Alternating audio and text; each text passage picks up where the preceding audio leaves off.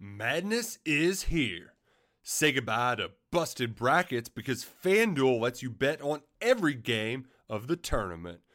Whether you're betting on a big upset or a one seed, it's time to go dancing on America's #1 sportsbook. Right now, new customers get $200 in bonus bets if your first $5 bet wins on FanDuel. That's $200 to use on point spreads, money lines. You can even pick who's going to win it all. Just visit FanDuel.com/on3 and bet on college hoops until they cut down the nets.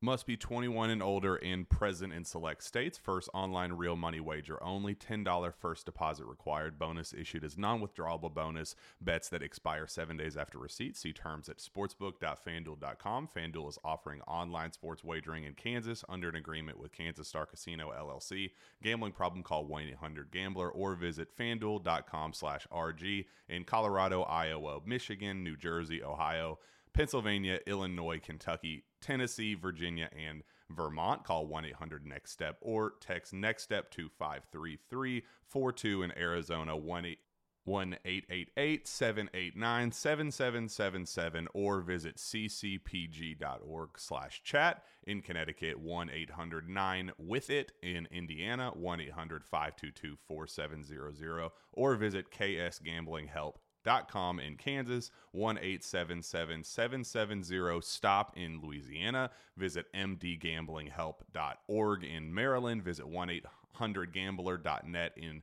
West Virginia or call 1-800-522-4700 in Wyoming. Hope is here. Visit gamblinghelplinema.org or call 800-327-5050 for 24/7 support in Massachusetts or call 1-877-8-HOPE NY or text Hope NY in New York. Any good stories from the road? Pipe up. I wish we'd gotten to see a little bit more out of our punter. I'm starting to puke. It makes my stomach hurt. Yeah. I thought he was going to die. I'm starting to throw up in my mouth a little bit. He's on the probiotics. Is Georgia playing the 1985 Bears this weekend or what? A lot of Todd talk. Rat poison proof. They're Monken-gate. We will not be hunted at the University of Georgia. I can promise you that. The hunting that we do will be done from us going the other direction.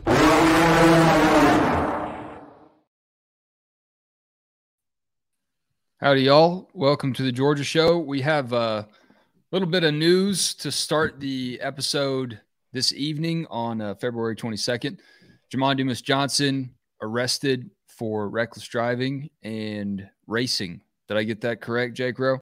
Sounds like it. Sounds like based on what we've seen thus far, that, yeah, I don't know. I mean, there's not a lot of details on it. I mean, he was arrested today. Apparently there is a briefing of some sort on UGA, on the UGA police website or a daily briefing or something they've got that says that the offense was January 10th on College Station Road. So that's kind of all we know right now. Ultimately, both misdemeanor charges, and if it was on January 10th and it was, nobody got hurt or anything like that, I think that we're looking at probably a, little nothing burger, more or less. You're basically going to have Jamon Dumas-Johnson run a lot of stadium steps and probably picking up some trash and donating some money and time and all of those things to get it all worked out. But I don't think it's going to be that big of a deal. Kind of an odd situation, though, for it to have lasted as long as it has, and interested to see kind of what's out there. We've made our requests for open records and stuff to kind of find out what's going on. All right, Dogs HQ will keep you updated on that. We'll let you know more as we know more, but it just happened right before. And Palmer may have more when he gets on here. He's actually writing about it right now. So when Palmer hops on here in a little bit, he may have a few more findings than we have. So got it. All right. Well, speaking of Palmer and writing, he wrote about Todd Monken meeting with the Baltimore Ravens media for the first time earlier this week. And we got to hear from Monken and hear that he gave a lot of credit to Georgia's staff and everything that he learned from Kirby Smart. He gave a ton of credit to Kirby Smart for what he built at Georgia. And if Kirby didn't already have this established with the Dogs, it doesn't sound like Monken would have been nearly as interested to take the job a few seasons ago. Man, he's been really forthright about that, about the opportunity to join what Georgia had going there, the established culture. I mean, even took the born on third base thing and put it on himself. How many guys do that? But yeah, Todd Monk has been very complimentary of Georgia, and I think Georgia fans obviously love him too. I mean, he has done a tremendous job. And I know I've actually gotten a few emails here like, man, I didn't know you weren't a Monken guy. I totally am. I mean, he did a fantastic job. I just do think that when you're looking at these guys and they're individuals and they're humans, they didn't push all the right buttons. And Todd Monken didn't push all the right buttons, but he pushed plenty of buttons to get Georgia where it was. And Kirby Smart deserves a lot of credit for hiring him because, the whole, everybody, Mike Bobo, this is a buddy hire. Well, Kirby could have made a buddy hire a long time ago, and he didn't. He hired Todd Monken. But it just, I think, going to the NFL, it's always tough, man. It's always tough. You never can just say it's going to work. I mean, I didn't know Andy Reid was going to work from Philadelphia to Kansas City. How many guys are successful in one spot, don't quite get it done, and then never get it done? That league is an enigma, and there are very few, very, very few guys who kind of just touch things and turn them to gold in that league. And Monken's only been a play caller in that league for one year. We don't know his quarterback situation, but I know that the Baltimore Ravens will have a few more eyeballs on them this next football season because both of their coordinators now very much tied to the University of Georgia. Mike McDonald, double dog there, defensive coordinator, and now Todd Monken, two-time national championship coordinator, and maybe probably viewed behind Irk Russell as the most beloved Georgia assistant ever. Yeah, I think that's fair. I think when you look at the contributions that he made on offense, he wasn't headbutting anybody and getting blood on his forehead. He might have figuratively butted heads a lot with Stetson Bennett, but it worked, and he did what he had to do. One clip that did go viral, Jake, was Todd Monken talking about Jameis Winston, and this is from his Ravens press conference. I'm going to pull this up really quick and let y'all take a listen to it. We had Mike Evans, we had Chris Godwin, we had Adam Humphries, and we had O.J. Howard, and we had Cam Brate, and we had quarterbacks that love to throw it, sometimes to the other team, but they like to throw it. But when I was at Tampa, we had really good receivers. Just merciless on old Jameis there. We had quarterbacks who like to throw it to the other team. Dude, not just Jameis. If you look at Fitzpatrick from that one season with Monken, they kind of split that season because of injury. And Fitzy throws it to the other team every now and then too. I mean, he had him a couple of guys that enjoyed turning the ball over. That's for sure. Yeah, so when fans got frustrated with Stetson Bennett being a little bit unpredictable, a little bit squirrely with the football, that was nothing new for Monken. He'd been there before, and Stetson really was pretty efficient other than some questionable throws and decisions he made on his own. So I'm thinking about the Peach Bowl when he had that one interception and then had that one play that I think Monken confirmed, but Kirby definitely said that Stetson wasn't even supposed to try to throw it to Ladd McConkey. So that probably gave Monken some flashbacks from some of his more loosey-goosey quarterbacks he had in the pros. Yeah, I can you imagine the number of times, Stetson probably pulled that stuff in practice, knowing, Stetson's one of those guys, he's probably smart enough in his own head to kind of be like, all right, this is practice. This is no real, there's no real repercussion for forcing this thing in there, and maybe threw some picks in practice. I bet Monken's sitting there thinking, man, this kind of stuff's gotten me fired before. This kind of stuff's gotten the staff let go. But I guess you don't have to worry about that at Georgia. Not after what they got done last year. It was probably one of the most secure spots he could have ever been. And we'll see if he enjoys the selection of less security over less recruiting time spent. Yeah, I mean that's really the easiest couple of dots to connect, right? Is he did hit the trail a little bit. He did go out. He did talk to guys. But what kind of impact do you think really came down to, with recruits specifically, just seeing what Monken was all about versus their relationship? Do you think that was one of those rare instances where the results on the field were able to speak so much louder than the coach recruiting just because he wasn't taking it as seriously as some of his peers, I guess, that do go out and recruit significantly way more and are more passionate about what they do? Well, I always looked at it as Todd Monken was probably a bigger tool as a recruiter to Brian McClendon and Stacey Searles and Todd Hartley and Dell McGee. is, they would say, hey, this is what Monken's doing for this guy. And hey, this is what Monken's offense has done for this guy, as opposed to, Monken being able to, I don't know. Sometimes I feel like if you go out there and you're just like me, this is what I can do for you. That is tough. I think the big thing with Monken is, it's hitting the road and recruiting. I think just being in the room and having the credentials. And listen, he's got a great personality too. I mean, he's a funny guy. The players love him. So I have no doubt that he does relate to those guys well. But I can speak from, man, listen, I'm 39, right? And I've been in this business for 10, 11, 12 years, depending on when I got in, how you would count it. I'm to a spot now where I can't do like I used to and call kids nonstop after visit weekends and do that. I don't know. I've kind of grown out of that phase of my life, as some coaches do that. Will Muschamp doesn't, but Todd Monken does. And, especially when that's not necessarily a big part of what he got into it for. Right. So I think ultimately, that's part of it. And a big part of it is like, hey, listen, these spring and summers when they're not working in the NFL, they're maybe doing some homework on their own and doing some Zoom meetings or meeting with other staff. But I tell you what, they're not doing. They're doing camps for 12, 13, 14 and up, and in 100-degree weather and having to hang around there all day. And I remember running into Kevin Sherr at one of those things one time, and he was like, man, I'm not going to sit down. I'm not going to let any of these kids see me sit down. He said, but my back hurts so bad I could go to the hospital right now. And that's just kind of the way they work with it. Yeah, it's part of the job.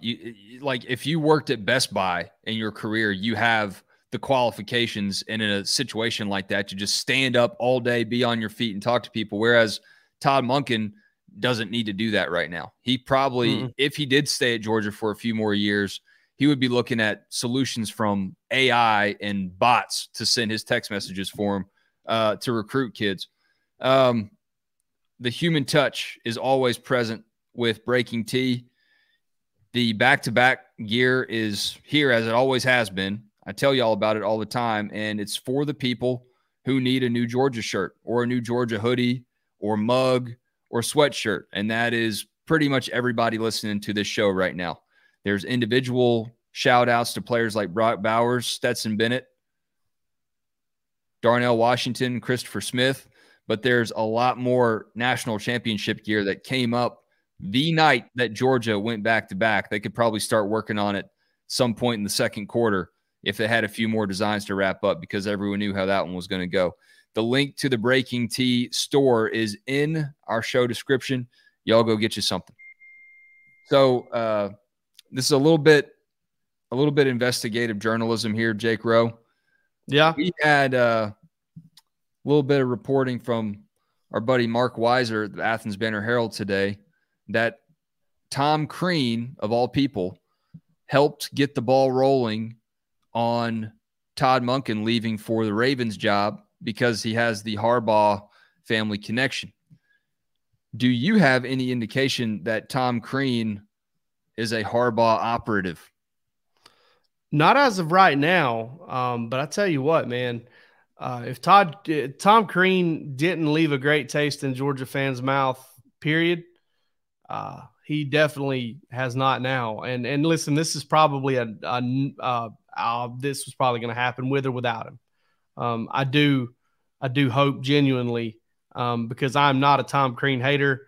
It didn't work out for him at Georgia. It's worked out in other places, and he's done some pretty cool things. Some folks think he's cheesy. I'm not judging the man. I'm just not going to do it.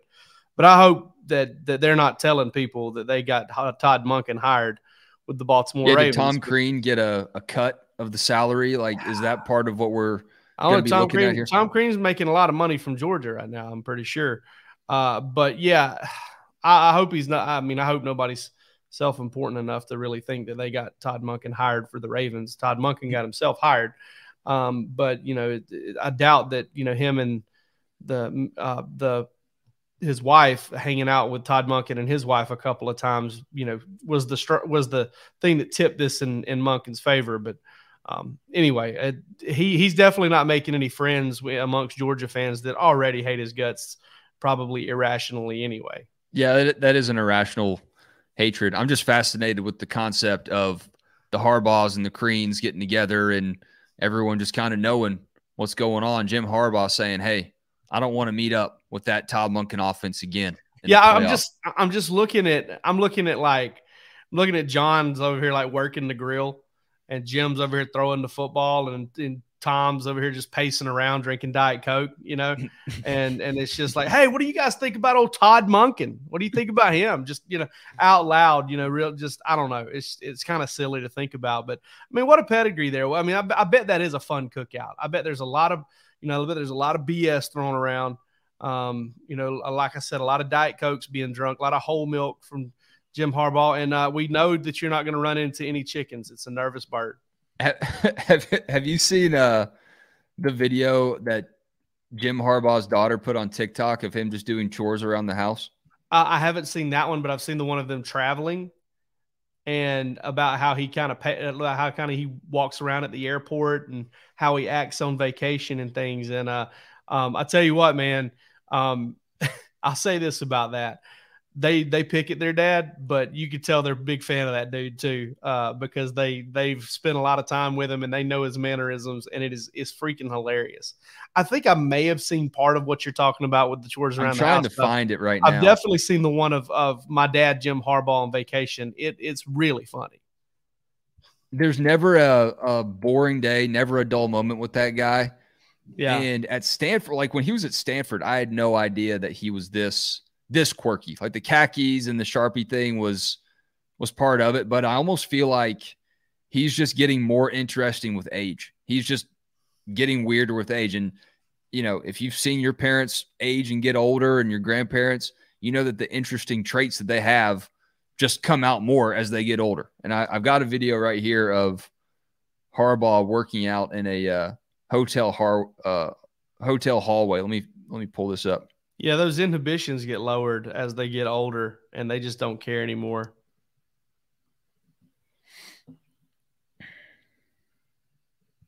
Jim Harbaugh. Look at this. Lunges, baby. Thanks. Yep, just working out in the hallway. What a guy.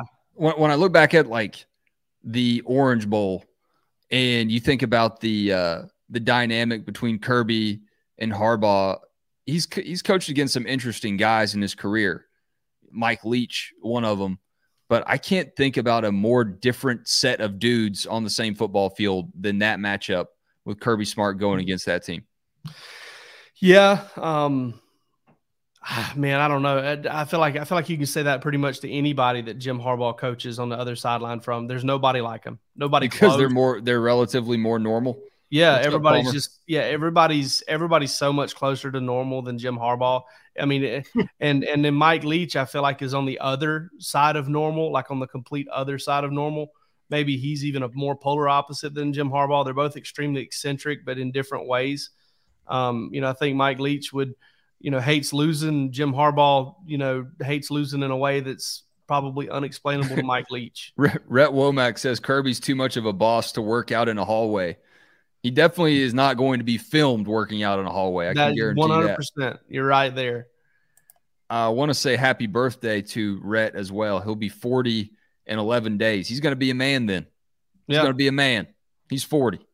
Palmer, what we got? What kind of new information do you have on us for Jamon Dumas-Johnson? Anything from the police report or anything that we did not cover? You're just supposed to magically know what we covered. Yeah, I was going to say. We just reported on the bare facts, the info that we know. That January 10th, is that the date that looks like? That does appear to be the date. That's according to the UGA police jail log, or not jail log, but police log, arrest log. That the statement on there says warrants issued February 21st, 2023. So yesterday. Charges resulted from the investigation into an officer's observation of two vehicles traveling beside each other on College Station Road in a reckless manner at high speeds that fled the area upon sight of the officer. So a little couple incomplete sentences there, but The log did indicate that the incident occurred on the 10th at around 8 p.m., so less than 24 hours after Georgia won the national championship over TCU. Those boys needed some speed after that big win. College Station is not a place to do it, guys. I've been stopped there more than once, and I've never raced, but I have been stopped many times on College Station.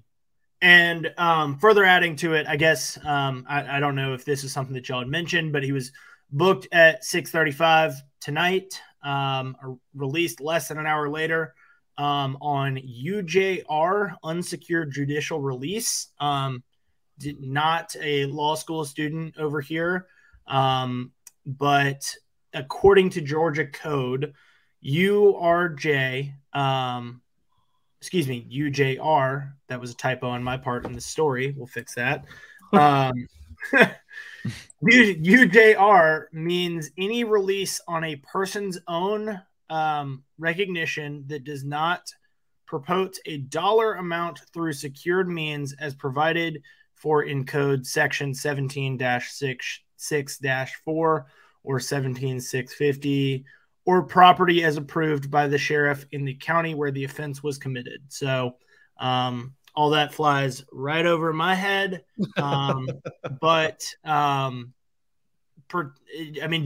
Just looking into it, it says it was per standing order 22 and listed a couple of bond amounts at arrest. Those amounts totaled to $4,000. So, gotcha. So it sounds like they knew his bond when they booked him because the warrant had already been issued. I think if we could it sounds like, and I could be speaking out of context here, out of place, but it sounds like he turned himself in. Yeah. And so maybe his bond amount was known at the time. He showed up on the scene with that amount, was booked and paid the amount and released. So that's my understanding of it. Very surface level. Did mock trial in high school, but that does not mean that I am a legal expert over here. Well, we're looking for other details now. We're waiting on the arrest report and things like that. But probably that rapscallion, that AJC rapscallion Brian Gant was involved in this whole thing somehow. He probably told him that there was a warrant out for his arrest. Damn him. Got to get rid of that guy. I'm obviously. I mean, what we do know is that Jamon is, on the field is one of the best linebackers in the country. Was a Butkus Award finalist this past season. And we also know that if this is the extent of it, he'll be a very good linebacker in game 1 of next season. Yep. Yeah. You said it. I didn't. Y'all just keep it locked into dogshq.com. I mean, these things, the turnaround on them, typically what are we looking at from a arrest like this to seeing some arrest report details and learning a little bit more? I would assume they get us something tomorrow if they already had enough to put together a warrant and everything. I mean, this is something obviously they've been able to work on without, media jumping in and kind of reporting it first. So if they put together enough information to get a warrant, I assume that there's a responsive police report in addition to the warrant itself that's going to have probable cause on there.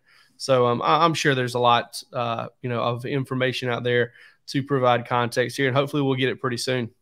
Yeah, and no sort of statement that we've received from UGA, from police, but like you said, and the police report has been requested.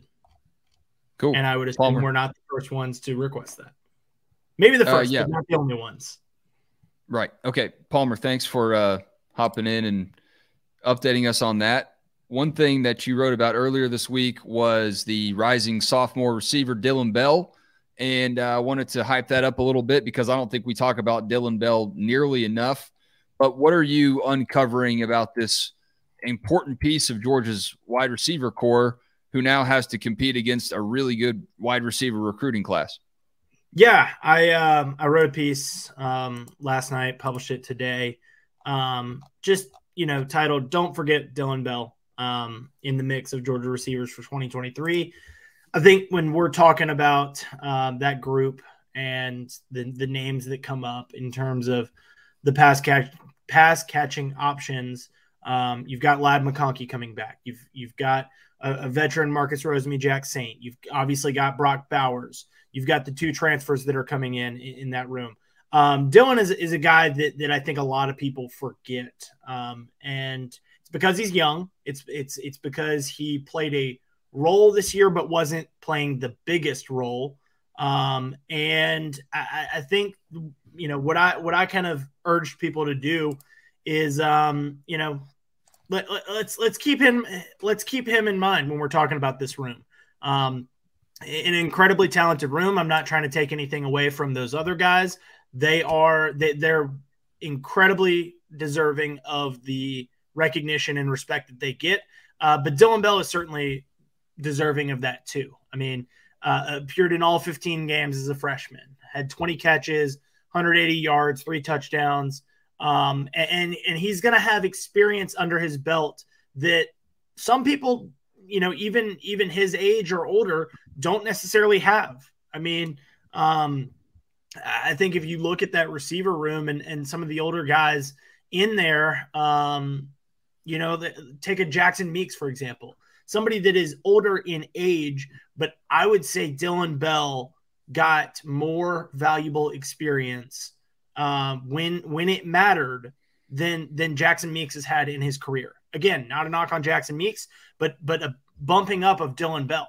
I talked to him before I guess that was before the Peach Bowl. The Peach Bowl and National Championship Media Days are running together. But he talked a lot about, how excited he is for year 2. One had Chick-fil-A sandwiches and one didn't. Yeah, exactly. He's excited for year 2, learned a lot in year 1. Lucky Land Casino, asking people, what's the weirdest place you've gotten lucky? Lucky? In line at the deli, I guess? Aha, in my dentist's office. More than once, actually. Do I have to say? Yes, you do. In the car before my kids' PTA meeting. Really? Yes. Excuse me, what's the weirdest place you've gotten lucky? I never win and tell. Well, there you have it. You can get lucky anywhere, playing at LuckyLandSlots.com. Play for free right now. Are you feeling lucky? No purchase necessary. Void where prohibited by law. 18+. Terms and conditions apply. See website for details. I mean, I don't want to scare Georgia fans away, but him and A.D. Mitchell are really good friends, and they knew each other before their time at Georgia. And what are you trying to say? You think Dylan Bell is a flight risk? I mean, I'm not saying it. I'm not saying it. I think Dylan Bell, is on his way to establishing himself in that Georgia receiver room. That's what I will say. I think he can be a valuable piece with what they are losing, Mitchell included, but also a Kyrus Jackson, a Dominic Blaylock. They are losing some receiver weapons. And I think Dylan Bell is somebody that has the experience, that he can contribute and start to fill a void right away. Yeah, with Kyrus Jackson for sure leaving, maybe it's because they're around the same size, same kind of shiftiness. That seems like a natural role for Dylan Bell to step up into. He had 3 touchdowns last season, 20 catches, 180 yards. So that's, do the math really quick. I'm looking at a screen and cheating, but that's 9 yards per reception. So when he got the ball, he was pretty impactful. Had that touchdown in the SEC championship game. I think he did the gritty. Palmer, is that what he did to celebrate? That is what he did. And we both immediately said Kirby's going to hate that so much that a freshman is dancing in the end zone. That was the play that I remember the most about Dylan Bell from last season. And I don't mean to cut you off here, but you talk about Kirby's going to hate that. Kirby was a big proponent of propelling Dylan Bell forward. I mean, go back to fall camp. He didn't early enroll, so he wasn't around last spring. He told us, after we had kind of heard that Dylan Bell had a good scrimmage, he told us Dylan Bell needs to continue to get better and challenged him and wanted him to essentially was saying, hey, Georgia has had, Kirby saying this, we have had successful receivers as freshmen. It's a position that you can come in and make an impact. George Pickens did it. A.D. Mitchell did it. Dylan Bell did it. And maybe not to the extent that those other two did. But I don't think that that's an indication that he can't have the kind of impact that they had. But Kirby was aware of what Dylan Bell could do early on. I don't think we're going to hear the same kind of challenges for Dylan Bell to arrive on the scene. We might hear challenges of Kirby, Kirby issuing him challenges to continue to grow, to continue to develop, to become a leader in that room. I mean, you look at the receivers that are coming in. I mean, Jake reported it this week.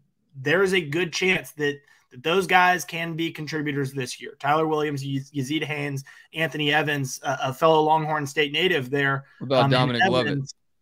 Yeah, I mean, but I was saying the three freshmen. The freshmen. Right. Yeah. Right. That those three freshmen, he's going to push them to be a leader in that room as a sophomore, as a second-year player. Rhett Womack says he can easily see Bell with 600 yards. I think personally I would take the under just because of how much they spread the ball around, but Rhett Womack's feeling it. Well, if he has 600 yards, I would – if you're setting that as a baseline, then I would say Bowers, Rara, and Ladd and Lovett are all going to have more. So if Dylan Bell is Georgia's fifth leading receiver at 600 yards, Georgia's going back to back to back, guys. No or doubt something about has it. gone terribly wrong. That's the other way to look at it. So 2 receivers had more than 600 yards last year. Yeah, Bowers and Ladd McConkey. Ladd. Kenny McIntosh had 504, so was still about 100 yards off, and he was third place on this team. I'm with you, Wes. McConkey. The way that they spread the ball around, I don't see 600. I think maybe later in his career he could be capable of something like that. I don't necessarily see it next year with those 2 top receivers. You get an injury or 2. You might be looking at the number 3 receiver grabbing close to 6 game. Let's chop some wood. Chopping Wood Wednesday, guys. I asked this on Twitter today. With all of the scuttlebutt of college football's rule changes coming down the pipe, what was the rule that needed to be changed the most? And if you haven't read up on that, it's a lot of things that are going to try to save time in the game and cut down the length of these games that we watch for 3.5 and 4 hours every Saturday. I got the number one response, speaking of the Marvin Harrison Jr. play, was targeting. And I don't know how you fix that other than to fix the enforcement of what you do. And I think that was my biggest takeaway was as I think about where college football is going, things that are changing in the game, I just have to think that whether or not they look at targeting, it's here to stay. And I know that's not something that people are too thrilled about because it is such a crazy deal. But it's one thing to, protect someone's head, protect the brain cells in their skull. But when you watch these instant replays and try to enforce what's going on, the only way to adjust what we have going on is to either enforce it as an incidental targeting or I guess more of a malicious hit, like more of a NBA technical kind of foul ruling on stuff like that. So I don't know. I would love to hear what y'all think is the number one rule that college football needs to have changed, but I ultimately come away from everything we've learned this week about trying to cut down the time of the game. These rules aren't all going to be enforced. And we ultimately all know that the real reason these games are so long is because of the TV timeouts. But there's nothing you can do about that. If anything, those timeouts are just going to get longer and longer. Yeah, I think one of the things you could do to kind of shorten the game up is until you're in the last 10 minutes of the game, you don't stop the clock to reset for a first down. I like that in college as a way because you don't have a 2-minute warning as kind of an extra way to stop the clock late in the game or to slow the clock down, slow the game down. But that would be something I would advocate for in that vein of speeding up the game is maybe outside of the final 3 minutes of it or final 5 minutes of the game. They already do it with out of bounds, right? I believe it's outside of the last 2 minutes of each half. Going out of bounds results in a small pause and then the play resumes. I think you just keep the clock rolling on first down until the last 5 minutes of each half or the last 3 minutes of each half or whatever. So I was going to chop wood on this anyway, but it kind of pertains to this conversation. Is I think it's got to be recruiting rules. I mean, they've got to change the calendar because it's just so taxing on these coaches. You're seeing it now with the coaches that are going pro, decided to go off to the NFL. You just cannot have these coaches recruiting or being forced to recruit nonstop. So to me, that's the biggest rule that I think needs to be changed, and I will change my chopping wood. Yeah, I mean, when you have coaches that are doing this year round, and we talked about it before you came on, Palmer, just talking about Todd Monken going, we already kind of knew that was Monken's deal, right? Like it was going to be a struggle to hold on to Monken each and every year. But there are more and more coaches that we think and we tab as college football coaches. The NFL is going to start to get a lot more appealing if these calendars stay the same for their day-to-day, their month-to-month, and each and every year. There's just no rest for them. And someone tweeted at me the Don Draper line. That's what the money's for. But there's only so much money that you can make to replace the time you miss with your family, to running your body in the ground, to always recruiting your own players. I'm with you, man. That has to be addressed, and I don't think enough people really talk about it.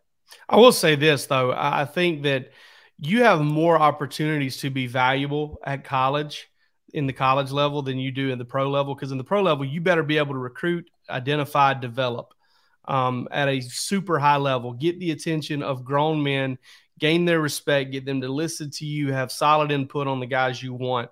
That type of thing. You better be able to do that. And you better be able to do it at a very, very high level, or you're going to be back recruiting again because you're good at it. You know, some of these guys don't love recruiting, but they're good at it. They can relate. They can BS. They can sell. They can do all this stuff. And you're going to see, you're going to see a back and forth there. But ultimately, I think you're going to be seeing a lot of coaches that you thought, highly paid, maybe college lifers. They're going to jump out there and take a shot at the NFL at the very least to see if they can get it done because it's a better lifestyle. Got anything you're chopping wood about, Jake? Yeah, absolutely. I'm going to chop wood on Georgia getting to go to the White House. Mark Weiser breaking all sorts of news. Mark Weiser's the man. I love him. Mark Weiser is reporting that Georgia has been invited to the White House. Lord, listen, if Georgia goes to the White House, it's awesome, man. It's awesome. If your kids ever get a chance to go to the White House, it's great. I hope that Georgia fans and just sports fans in general can just take the time to understand the symbolism of it and what it has always mean. And it's always meant that you've accomplished something incredible. Georgia's done it in back-to-back seasons. I don't know why they didn't go last offseason. It looks like they're going to get a chance to go this offseason. If they do, I hope Georgia fans really celebrate it the way it deserves to be celebrated. Their favorite team visiting the nation's capital and getting to be honored in such a way that, I mean, if you look back over the history of presidents and, how many champions there are every, few years, I mean, you're talking hundreds. You're not talking thousands. You're talking hundreds and hundreds of over the course of time of champions getting to be acknowledged at the White House. And that's pretty special. So I hope everybody gets a chance to really enjoy that and they take the choice to enjoy that. Yeah, Warren Brinson tweeted at the president this week and said it was crazy that there wasn't an invite. I never confirmed or knew whether or not that invite had or hadn't happened at that point, but I did think about it. And with Jimmy Carter and the state of health that he's in, this being the state that he is from, I thought it would be a no-brainer. And we don't talk a lot about politics, if ever, on this show. And I hope it's not just a political move if and when it happens, but it makes too much sense to not pay tribute to the state of Georgia and to honor the team that's earned it with back-to-back national championships right now. So totally right, guys. If that becomes a media event, Jake, are you going to try to go? No, no. I've been to DC a couple times. I ain't lost anything in DC, bro. I got no business there. It's too crowded. Right. I'm too old. Not one for the monuments. No. Appreciate y'all tuning in. Hit like, hit subscribe. We'll be back on Sunday night, and we're always here on Mondays with Bark After Dark, and y'all talked to Dan Inman. Jake, you and Jake Roos did. So if you missed that on Monday, definitely invite you and encourage you to check that out. Episode 3 now up, and another one coming up on Monday. All right, y'all. Have a good week. We will catch you on Sunday night. Peace. Madness is here. Say goodbye to busted brackets because FanDuel lets you bet on every game of the tournament. Whether you're betting on a big upset or a 1 seed, it's time to go dancing on America's #1 sportsbook. Right now, new customers get $200 in bonus bets if your first $5 bet wins on FanDuel. That's $200 to use on point spreads, money lines. You can even pick who's going to win it all. Just visit FanDuel.com/on3 and bet on college hoops until they cut down the nets. Must be 21 and older and present in select states. First online real money wager only. $10 first deposit required. Bonus issued as non-withdrawable bonus. Bets that expire 7 days after receipt. See terms at sportsbook.fanduel.com. FanDuel is offering online sports wagering in Kansas under an agreement with Kansas Star Casino LLC. Gambling problem? Call 1-800-GAMBLER or visit fanduel.com/RG. In Colorado, Iowa, Michigan, New Jersey, Ohio, Pennsylvania, Illinois, Kentucky, Tennessee, Virginia, and Vermont. Call 1-800-NEXT-STEP or text NEXT STEP to 53342. In Arizona, 1-888-789-7777 or visit ccpg.org/chat. In Connecticut, 1-800-9-WITH-IT. In Indiana, 1-800-522-4700 or visit ksgamblinghelp.com. In Kansas, 1-877-770-STOP. In Louisiana, visit mdgamblinghelp.org. In Maryland, visit 1-800-gambler.net. In West Virginia, or call 1-800-522-4700. In Wyoming, hope is here. Visit gamblinghelplinema.org or call 800-327-5050 for 24/7 support in Massachusetts, or call 1-877-8-HOPE NY or text HOPE NY in New York.